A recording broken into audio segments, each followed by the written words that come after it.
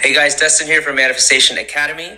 And one thing that I practiced today, and I've had this realization on and off over the years, is, if you read the book called Miracle Morning or Think and Grow Rich, they talk about using affirmations. And for me, it's kind of like, well, when during the day should I use my affirmations? When should I do them?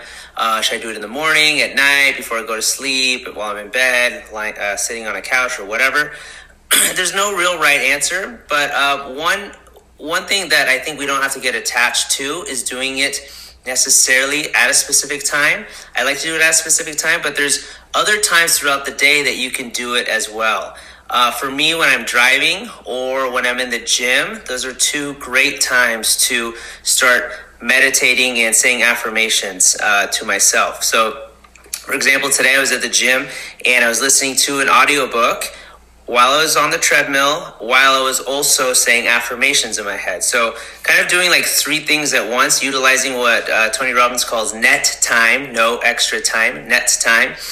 And, you're on the treadmill or the ski machine or whatever it's called for 20 minutes or so, and you're just saying affirmations to yourself or listening to your audiobook. It's a fantastic time to be programming your mind, to reinforce thought patterns in your mind to help you get it as what you want to achieve. And of course, there's literally thousands of different affirmations you can say.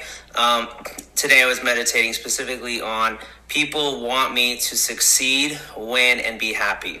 People want me to succeed, win, and be happy. And I just kept saying that over and over in my head while I was on the treadmill there. So it's a good time to do it. So don't feel attached that you have to do it at a specific time or at a specific location. There's many opportunities throughout the day that you're able to do your affirmations. At the end of the day, it's all about feeding your mind with positivity and focusing on positivity in order to help orient your mind and change your brain waves and change your thought patterns to help you get what it is that you want to achieve. Thanks so much for listening. Please click subscribe, follow us on Instagram, Manifestation Academy, and also on YouTube. I'll see you in the next video.